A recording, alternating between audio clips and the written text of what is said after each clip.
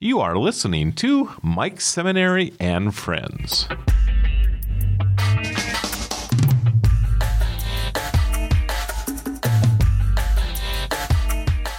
I've been on this planet long enough to know the real deal when I meet it. And in this case, the real deal in the form of a person. And I'm going to read a quote from her book before I introduce her. My overall growth could have not happened if I didn't have profound valleys and ultimate peaks. I'm going to say that again. It couldn't have happened if I didn't have profound valleys and ultimate peaks. And when I read her book, and here's the title, Being at Home in the World, Cross-Cultural Leadership Lessons to Guide Your Journey, I was so convicted and struck many times as I would turn the pages. This is a person that's not from the United States, from a country where at one time, I don't know if it's the same today, women didn't have much of a voice, and it wasn't welcome. And this was a woman that was at one time a single mother. She's now today a mentor to many, an incredible author, an exceptional leader. And she's currently the executive director of an incredible organization called Jeremiah Program. It gives me great pleasure, and frankly, I'm humbled to have as my guest today. And sometimes I butcher names. If I do that, Lord, please forgive me. My friend Leticia Nazaro Hellerud. Leticia, good morning. It's great to see you. How are you? Good morning, Mike. Oh my God, that was so generous of you. That introduction warms up my heart. I'm doing well, and thank you so much for having me on this platform today. Oh, thank you for taking time, because I know you're busy. Because I think you also still, and I could be wrong, I think you also still provide intercultural consulting in addition to your awfully busy schedule. And by the way, when you can, but my priority right now is Jeremiah Program. Yeah. But any time I can add value, bringing those lived experiences from previous lives, I definitely do consulting work. And we should sneak that in a little bit during our conversation, because when I read your book, one of the things I thought of, there was this movie. It's a startling movie. It was in 1970 called Deliverance. Mm-hmm. And there's a scene in the movie where this young fellow is playing the banjo on the back of the porch of this house. And the fellow starts playing guitar with him. And it's really a joyful moment of the movie. Not very many joyful moments in that movie. Mm-hmm. But I also often use that analogy where if you don't get off the porch, you have a pretty limited perspective of life. And I use that example. And what you do in terms of your intercultural consulting is so important, because this is one big melting pot, and we have to do better outreach to connect and become, to love more people. Let me put it that way. Mm-hmm. Mm-hmm. Well, I became aware of you from a friend of mine that was the executive director of the Global Neighbors Network over in Bismarck. And then I read your book. Could you please share your journey? And I don't want you to go into great detail, because I want people to buy the book, because it's important to read it. Yeah. But could you share how it was this young woman starts a journey from Burundi Wow. Yeah. Okay. So this is emotional, and I was, like not expecting to be emotional right away, early in this conversation. But I see my life is today is accomplished, and I'm very humble about it. But like with the gratitude that I have for where I am today, I like to always share about that, how I feel about where I'm at. And yet, I always say the journey is the story is truly in the journey. Like most people will see me today as this, like an author or, whatever role I'm in. And I always go back, say like, yeah, wait for a minute. Let's go back. Let's look at the journey. And truly, the journey starts in a small landlocked country in Burundi, called Burundi, and it's in Eastern Africa. It's very small and like the size of Maryland, and very dense population, over 13 million, and so that's where I was born, from parents who are I'm second of six children, and I'm the oldest daughter, which means in that culture, like the third adult, like the third parent. And so I grew up understanding, like responsibility and my connection to the community and my connection to the world. And regardless of how hard my life was at any time, I always leaned on the community whenever I needed support. And I also remember to go back and replenish to my community now that I can. So anyway, I was born in Burundi, and I lived in Burundi, Rwanda, France, Burkina Faso. So Rwanda is directly north of Burundi. Burkina Faso is in West Africa, and France is, of course, where it is in Europe.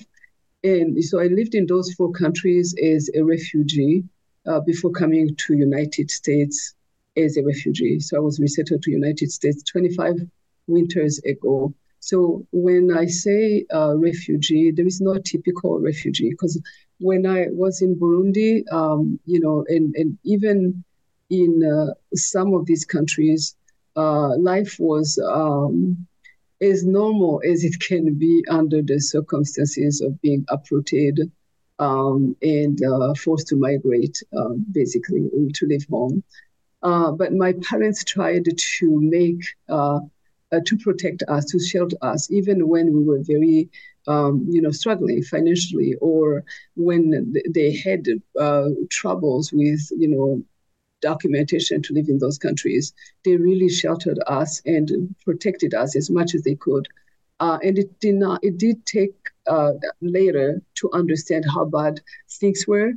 And especially the third time when I was in Burkina Faso, because by this time, I was a young mom of an 18-year-old boy, and I was also supporting four younger siblings. And the youngest sibling was 13 years old, and I was 27.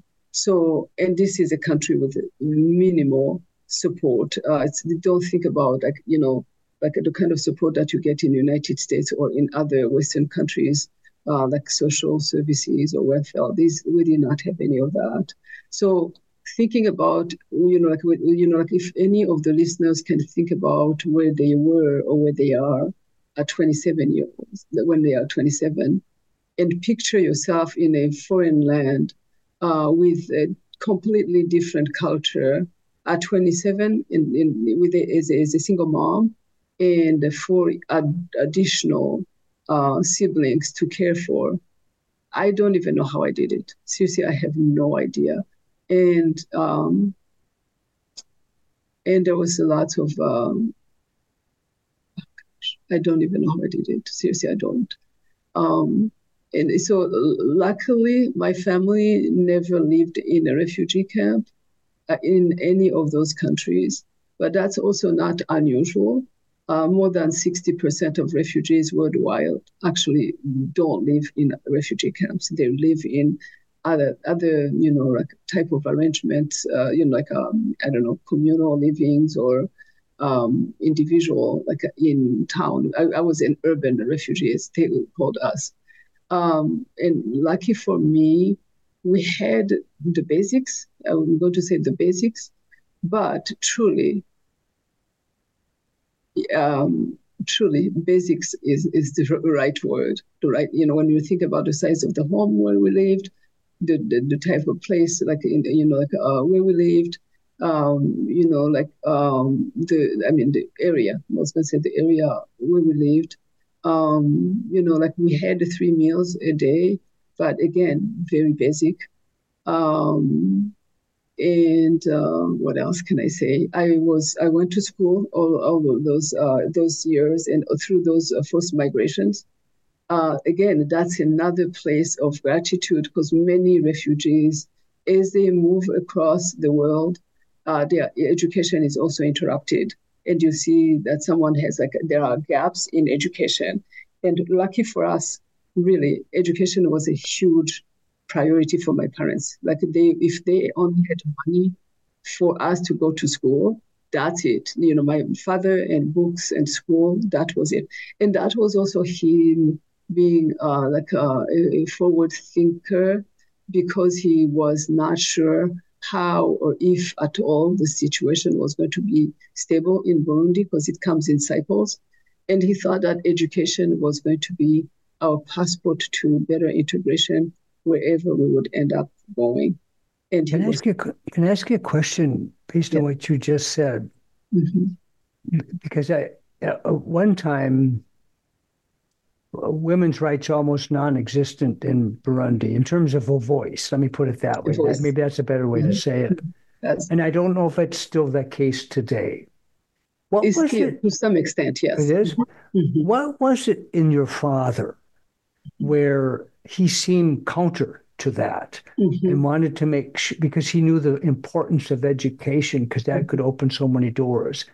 Why did he look at it maybe differently than some other Burundis? So my father that's a very good question. My father, when he was a newly, like a married, like a young father of two, of three. He was working at a local parish, and befriended, basically became friends with some of the leaders of that parish. And then he ended up having a scholarship to go to France and to study there. So again, that exposure opened his mind. He was already someone who loved to read, but it gave him more understanding, of basically the kind of world he would prefer to raise his girls in, or to what kind of opportunities girls could have if they had if they were educated. So I think he had always been ahead in terms of understanding the culture, but he was also working, so he had the limited means to put us in school, and it was a priority. And he would supplement that education through books. So really, in my book, I do talk about how the biggest budget we had went to buying books, because my father was truly adamant about education and the importance of education. Another question about your parents, since you were the third adult, which, if people stop and think about what that really means, yes, that's huge responsibilities, irrespective of the age of the third adult, helping provide. And if my question is, were you able to ask this question either prior to leaving or sometime after? The difficult decision that was made to have the third adult and the oldest daughter take siblings and leave, maybe never to see them again. because they wanted a better life for you. I can see you're getting a little emotional. I can't imagine how hard that was. Were they able to express that to you?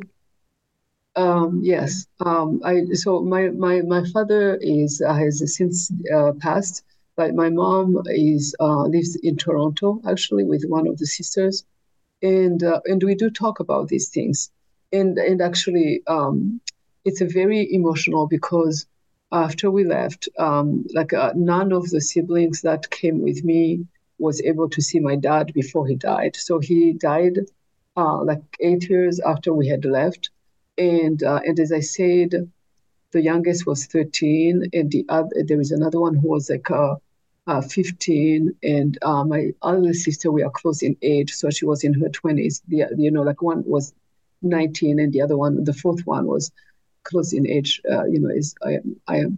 And it was like a huge responsibility, but at the same time, it was like life had prepared me to do that.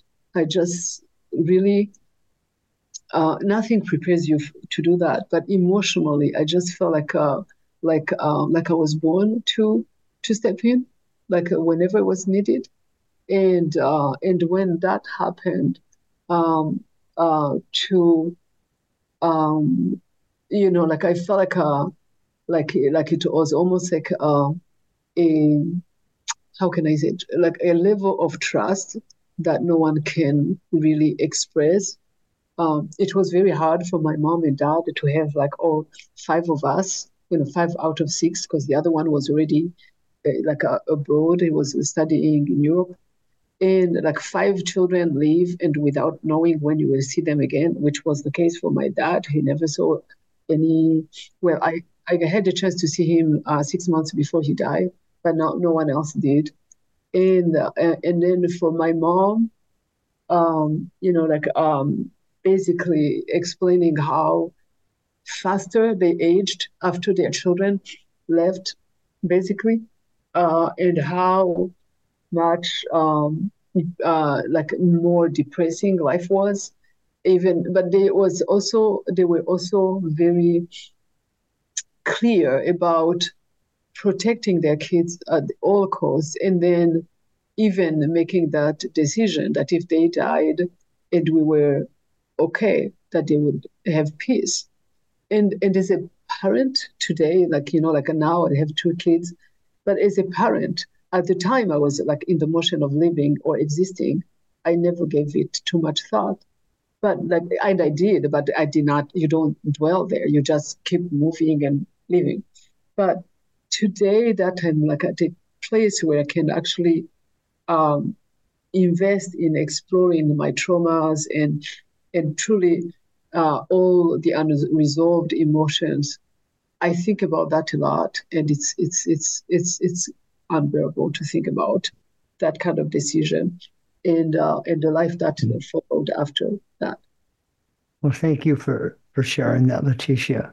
I want to go back to your journey, and again, I can't personally imagine that journey. Multiple countries and then multiple continents, and Yeah, and now you've experienced 25 winters, by the way. I know that's another brutal reality of my life. But you said in your book, and this just it stabbed me in the gut, and I have to read it. We refugees lose a lot. Identity, status, family, country, really everything we have ever known. I'm going to read that one more time. For a variety of reasons. We have people that look at our country as a safe harbor. And I understand kind of, I don't live by the border. If I understand I understand how we could do a better job at our border. But the importance of the history of our country, we are a country that has always had open arms for refugees, people seeking opportunity. Mm-hmm. We refugees lose a lot. Now, think about what you're losing here. Yeah. Identity, status, family, country, really everything he have ever known. So in many ways, the only thing that is left, and this is, in my opinion, why you had a successful journey. Not that there weren't challenges along the way, and I'm not going to go into them. That's why you got to read the book. Again, the name of the book is Being at Home in the World, Cross-Cultural Leadership Lessons to Guide Your Journey. Someone was looking out for you, and that would be our Heavenly Father. I every time I think about your journey or people that had a similar journey, you didn't do that alone. I don't think you did it alone. That's what I think. Yes, faith is very much weaved in this book. You'll see that, like like it's a book on leadership. It's a book that really, if I think about the main themes, community, humanity, faith, and it's definitely embedded in the book from the beginning to the end. And truly, I cannot emphasize enough how much refugees lose. And it's easy, truly, as you said, for us now, like my fellow Americans, to focus on this is what everybody wants to do. No, there is no place like home. There is no place like home. There is no amount of success that I will have that will quench the thirst of going back to my grandma's village. There is no, level of accomplishment that will make me feel like I truly, truly belong here. And yet I'm very happy and that I'm here. I'm very, grateful that I'm able to anchor and have a place to call a home and not be a migrant forever. I'm really glad that my children will not know that, that kind of life. And I know that until I die, there is going to be a hole in my heart. Mm. And that's also the ultimate sacrifice. And I think that's something that the first, settlers actually felt like when the ancestors, where did your ancestors come from? Mike, again, this is your show. I should not be hijacking the questions. But truly, when you think about the first generation, the immigrants, not the first generation, but my children will be, yes, the first generation in my, lineage. Like that, those immigrants, I want to argue that there was something that they lost forever when they did that journey. But to answer your question, on my dad's side of the family, Italy for the most part, actually Sicily, and on my mother's side, predominantly Germany, Austria. And I'll just share one little funny story with you. My grandmother, my mom's mom, when I was living in another city, which was close to a city where she had sisters, my grandmother would travel there, and I would be invited to play Pinochle, a card game that I still love. Her sisters, knowing I couldn't speak German, when you passed cards in the game of Pinochle to help your partner have a better hand, they would speak in German. And my grandmother would get so mad because she knew I knew zero German, but they were all very, very fluent in it. I'm going to switch gears in just a couple minutes, but I want people to know there are only 7 chapters in this book. And Leticia did a wonderful job closing every chapter with cross-cultural life lessons that were so profound. And here are the chapters. Believe in yourself and you'll find a way. Building character through adversity.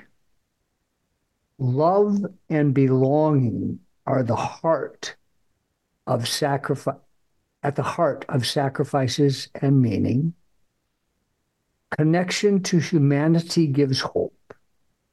Resilience is the choice beyond perseverance.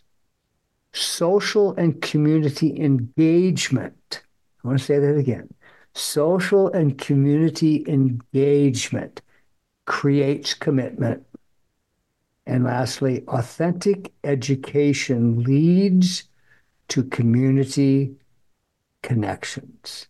7 very profound chapters and closed with very thought-provoking thoughts for us to consider.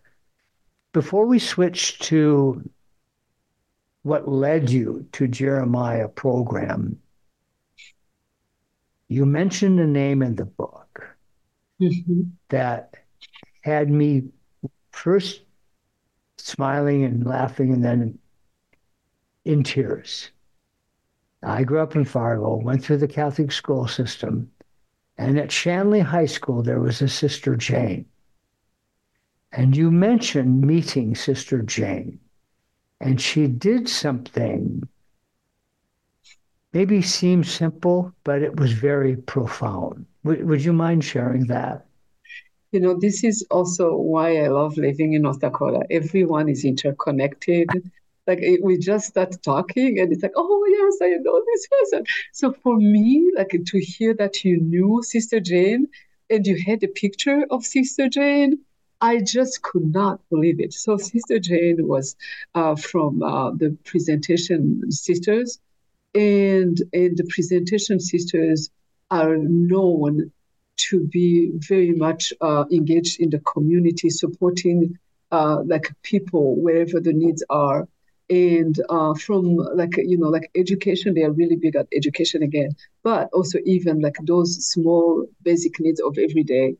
And this was a time when I was really, really, really struggling. I had 2 children, and so in the I don't know if it's in the book, but eventually my husband will join us in the United States, and we will have another child, and eventually we'll part ways. But so meaning those valleys, those peaks, even at a time when I was, getting better integrated, going through a divorce was another valley. And so my daughter was 3 months when we separated, from my ex-husband. And I was not working. And I was, I needed diapers. Seriously, I would keep my daughter in a diaper like an hour too long, because I was trying to stretch anything I could stretch. So someone said, go to the Presentation Sisters, and then they may have some diapers. So that's what took me to that place, and then so Sister Jane gave me diapers, and she gave me diapers, boy diapers, because that's what she had, and a little bit too big, but because that's what she had. And as I was leaving, she said, "Wait, do you need laundry money?" And I said yes. And then she went back to her office, and she came back with a handful of quarters, and she gave me that money, and I could not even look at her in the eyes because I was so ashamed, and I was also so grateful. And at that moment, those quarters weighted like gold, and it felt like a fortune. And that's something that I will never forget. And how sometimes that seems so little is also so meaningful and so helpful. So that's like she has passed, but to me, she's truly an angel. Those angels that walk among us. She was. Thank you for sharing that which is a perfect segue because the mission of Jeremiah program, where you're the, and by the way, just so you know, listeners, I'm going to be asking you to support Leticia's work at Jeremiah program. The mission is to disrupt the cycle of poverty for single mothers 2 generations at a time. And that struck a real significant responsive chord for me because generational poverty is one of the greatest challenges in our, well, it's everywhere, but in our country, it's significant. And single mothers, typically, they're the ones that bear all the burden. So what, almost maybe a stupid question based on what you just shared with us. What drew you? Because you were already in your private consulting business. You had it all going on. Folks, I'm visiting with somebody who's very successful, very confident, speaks 5 languages, smart as a whip, gorgeous. Yeah, I mean, she got it all going on. What drew you to Jeremiah program? Sometimes you find your calling, sometimes your calling finds you. And, for me, as you said, I was truly very much engaged, and challenged enough intellectually and making a living, as a writer, as a consultant. I still have 2 books in the works, that are now in draft because I don't have much time to write. And on that journey, Jeremiah program happened, and it's one of the best detours or positive, like detours really that life has led me to. It was a no-brainer. I was a single mom for 14 years. I was very much looking for ways to better myself, but at the same time to take care of my family. And for many single moms, that's a choice that they have to make. And so Jeremiah program comes to help people like me in that kind of situation not have to make that decision by showing you like how you could do both, basically.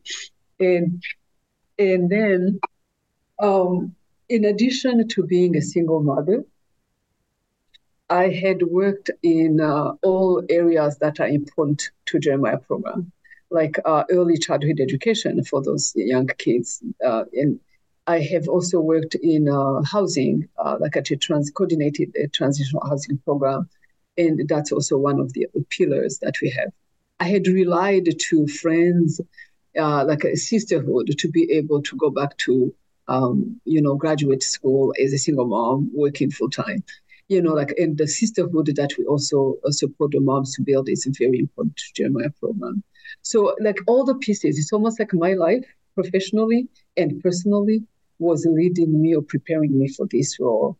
And I've always wanted to work in spaces that support women and children at the same time. So it was a no-brainer. And the other piece that was truly, truly like a loud, in terms of the voices that kept me, exploring this, position, was the equity piece. The equity piece that Jeremiah program brings to this work, understanding that social justice, poverty is a social justice issue, and that systems are not built for everybody, no matter how hard these women would be working, unless there is something else that changes in the supportive systems around them, they're not going to get ahead, and we will continue that generational poverty. So disrupting that through the support, the coaching, the education is, to me, it's a brilliant formula. I had the great privilege really to meet with you, and I was, you were called away, and so I was given a guided tour, and the facility is so impressive. It's so well thought out. By the way, folks, Jeremiah program is still kind of in its infancy in Fargo. It's only 5 years, maybe going into the 2018. And even the national organization, which was founded in Minneapolis, so it's still kind of a homegrown thing. Right, 25 years ago, yes. Yeah, 1993. And I was so impressed with how the safe space where the kids are, and they have these wonderful enrichment programs and the educational development, have a really cool playground out the back door, by the way. And then the housing I think there were 2 floors of housing, if I recall correctly, if not 3, 2 for sure. Mm-hmm. And I had a tour of a single bedroom, and then I think one of them was 2 or 3 bedrooms, maybe something like that. Mm-hmm. Actually, there are only 2 and 3 bedrooms apartments. Oh, okay, 2 and 3, fully furnished. And they're very, very nice. And something that you do there it kind of broke me. So you have participants in the program, single mothers with kids, and they're seeking educational opportunities. And if I get this wrong, please correct me. Once they graduate from whatever that program is, find employment, they have a stipend they pay for their rent. And it's fairly low because they're single mothers and they have a lot of burden. That's 30% of income, yes. And then you let them stay, I can't remember how long, but after they get a job, and you don't change their stipend. So thank you. Yeah, you are such a good student, Mike, because it's like you work with me, almost like everything that you need to know about during my program. So, and you only stopped here once, but I really hope that, the followers, the listeners are going to be coming and visiting us. We have tours frequently, like monthly, actually, can come into our place. And, so we have 20 units, and those 20 units are fully furnished. And right now we have like a 90% occupancy. So, and we do have, we think that we will be almost full by the end of the year. But we also have off-campus moms. We have moms who are, like part of Jeremiah program, but not necessarily residents of this facility, because not everyone needs like a new place to live. If they are already in a safe, affordable, quality housing situation, we don't have to disrupt that, but they can still be in the program, and we can, reach, more people, because with the 20 units, we would not, it's not many people that would be supported. So these are very hardworking moms. These are strong moms. These are, like driven moms. And we just come alongside them, or to support them and connect them with the resources that they need, and make sure that the children are well cared for, like in our on-site quality preschool. And we also make sure that they are persistent in college. And if they are not, that, then that's where the coach comes into play to support them and see what else could be done. And so these are, I learn every day from these women. I could have been one of these women. And no matter how hard my life was, no matter how broken I was very much a driving or driven single mom who was always looking for opportunities. And these are exactly the kind of single moms that we work with. We are a national organization, as you said. We are, started in Minneapolis and now in 9 different geographies, including Austin, Boston, Brooklyn, Fargo, Moorhead, Minneapolis, St. Paul, Rochester, and then what? Did I say Baltimore? No, Baltimore. No, and Las Vegas. Those are the 2 last campuses, right? Yep. Hmm. One of Yeah. the things I loved about my tour, just before we go through the secure doors, it has to be obviously a secure facility. Hmm. I'm going to call it the Wall of Fame. You have the pictures of recent graduates and the looks on their faces just worth $1 million. I love how you lift them up and recognize them, congratulate them. That was just so precious. That It's my favorite wall. It's my favorite wall. I look at it every day and I remember my why I'm in this building. yeah. Between that wall and the children running, back and forth, I have like this office with like a side a glass, like by the door.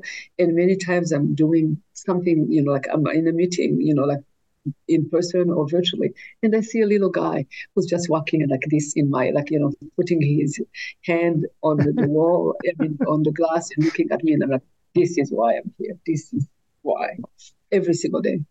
Mhm. You shared with me, when was I there? I can't even remember. Was it just before was it just before Christmas, maybe? Mhm. I think, Tell me, what did I share? And then I would tell you when, if I well, you remember. gave me, no, it had to have been after Christmas because, it was around Easter because you gave Mhm. me kind of some statistics that in 2022, you Mhm. served almost 240 lives, and that Mhm. was well over 50% increase over the previous year. Mhm. And I know we're not done with 2023, but I'm Mhm. assuming you're knocking those numbers right out of the park. Yes, I would not be able to give you the numbers, but we have been almost doubling numbers every year for some time of the people that we have, supported. So that must mean the off-campus Mhm. people that you serve, that number is growing significantly because you have a confined number really inside because of the it's a limited space facility. So the Mhm. outreach beyond the walls Mhm. must be growing substantially. And those numbers can be a little bit misleading because sometimes it's like, what are we tracking? If we're talking about people who have graduated from the program, obviously it's not that high yet because we are a young, like a campus. But if you talk about children who have gone through like summer enrichment programs, if you talk about moms who have, been supported through coaching, if you think about, the career volunteer mentoring program that we have had to prepare them, for their next, for their career. If we count, like the number of moms who have like access to safe and affordable quality housing. So that, yeah, there are so many ways to count that, or children who are participating in our early childhood, um, child development center. So like all those, like numbers combined. So that's usually what brings us uh, to that number. But like the many lives impacted. Like let's put it that way, many lives impacted through this program. I'm going to go back to, Mhm. I don't remember if this was in your book or you shared it with me, whatever. A comment I'm going to attribute to you, that you love public display of affection. Now, I don't Mhm. remember if that was part of the culture that you grew up in Mhm. or it's part of your life. It and it resonated with me because I wasn't always. Mhm. I'm Mhm. a hugger. Uh, Yeah. and by the way, when I hug some men publicly, they kind of stiffen up and I wonder what's this guy doing? Mhm. I've just always believed the more ways we can publicly display we love another person, Yes. I think the better off we are. Yeah. So is that how you grew up, or It's how I grew up, both in Burundi. Like even like I can like if I see you 3 times a day, there will be like a way to.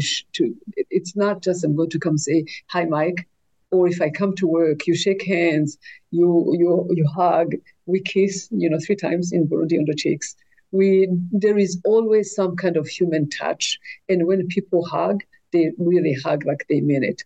And men hug men in Burundi, like it's like it's not like a weird, and it's very consistent. So yes, it's a very important, and to me it does. There is an energy that I get from others when I give a hug or get a hug. Maybe they need one, but for sure, most of the time I need a hug. Yeah. And appreciate hugs. I know how you like to defer to others with regards to the work that you do or the success that you've had, because you're all about team, you're all about others. You're really other-centered. Share a little bit about the wonderful team that you're blessed to work with at JP. Yes, I have an amazing team. Seriously, I always brag, about them and say that I have the best team in town, in state. Like truly, everyone who works here is super passionate about the work, and we also understand that we are here for the same mission. I'm a firm believer in collective wisdom and collective like intellect. So it's important for me to really create space where everyone's voice is heard. My voice was not always heard, in other cultures or in other spaces. And I like that no one is working in competition against, and the other. We truly understand that we are here for the single moms who are in our program, for the children who are here in the program.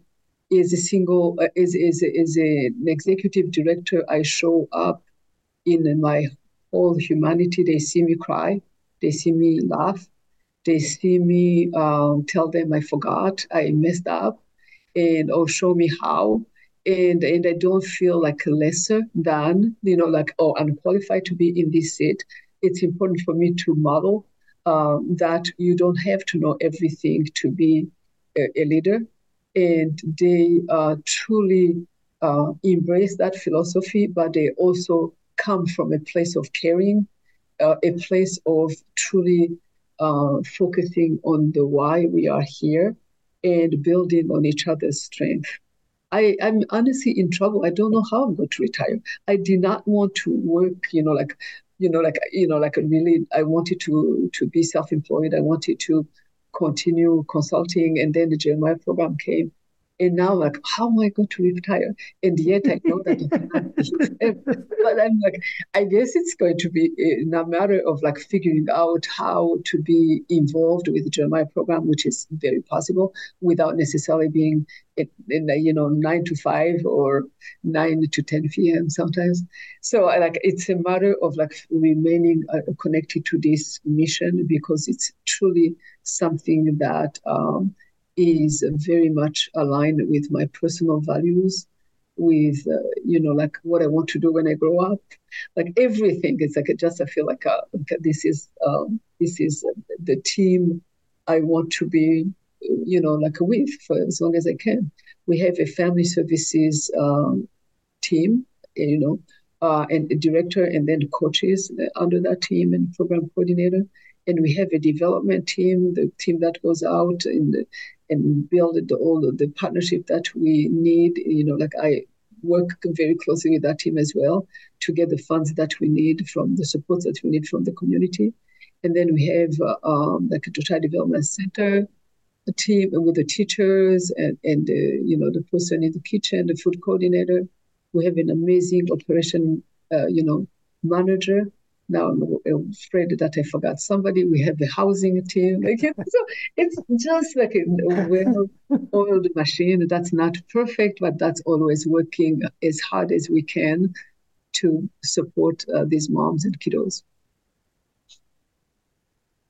If you want to support this incredibly important cause, and by the way, some people say, Isn't this something the government can handle? No, frankly, government sometimes get involved and they make things worse. We need government, but trust me, that with the best intentions that they have, government, this is not a government deal. This is about people that care about their local community, care about helping to stop generational poverty, which knows no color, no ethnicity. Generational poverty is poverty. It does strike some groups far more than others. Yeah, that's for And sure. this is our responsibility. It's our community. The website is Jeremiah Program, Jeremiha program.org. When you go there, you'll want to click the campuses and then Fargo, in my humble opinion. Yes, there are people listening to this that live elsewhere, but today we're talking about Fargo. Mhm. Leticia, if you had a magic wand, you could wave over the heads of people in this community footprint. What's the one thing you want them to know about the importance of the work being done at Jeremiah Program? Mm. Wow. Like if you think about the impact of a program that's holistic, that's like a truly is that focusing on lifting up people from one like economic or social status to another, like making sure that they are not living in a poverty anymore, but with a formula that is tested, like meaning education. I think that the Jeremiah program would be truly.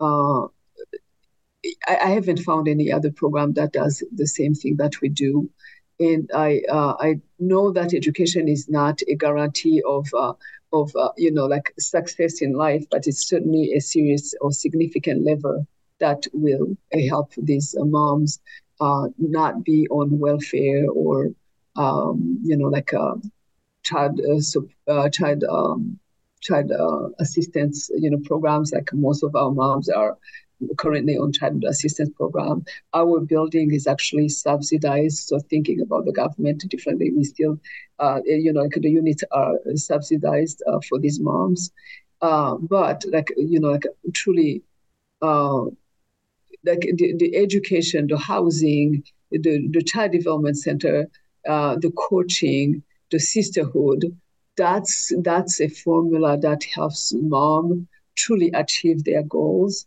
and that's what Jeremiah program is about. Yeah. I'm going to add something else. And this comes from a variety of experiences I've been blessed to have in my life, from being involved in public policy making as an elected official, responsibilities that I have serving a family and through their trust and the foundation work that they do, and other volunteer work that I've been part of.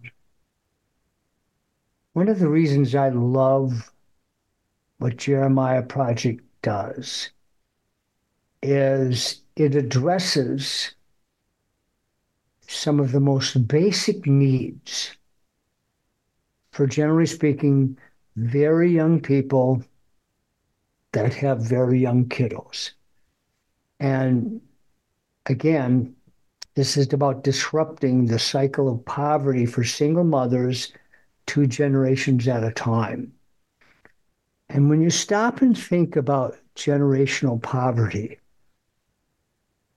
if someone is stuck in that cycle, here's what eventually can happen. Good people with great hearts can become desperate. And sometimes desperate people turn to desperate measures. So this is a hope. This is a way of providing hope, opportunity to open a door that that might not have been available to them. And that's good for all of us. Mm-hmm. What would you like to add before we wrap it up, Letitia? Well, I would, I thank you so much, first of all, for having me. And I really hope that the community understand that it takes a village to really operate a program like this. I hope that people would reach to their generosity and support us, through a year-end contribution, so that would end the year strong. And I really hope that they would explore opportunities to volunteer with our program, and really connect with us and learn more about us beyond the podcast. But support us as much as they can. Send us moms who may be a good fit. If they are at least 18 years old and have a high school diploma or equivalent, and they have a young child, 4 years old or younger, under the age of 5, and they are passionate about education. They want to go back to school, or they are in school. They don't know how they can still stay there. And of course, they have to be a single mom. Please connect them with us, and it's support them. Are your books available on Amazon? Yes, they are.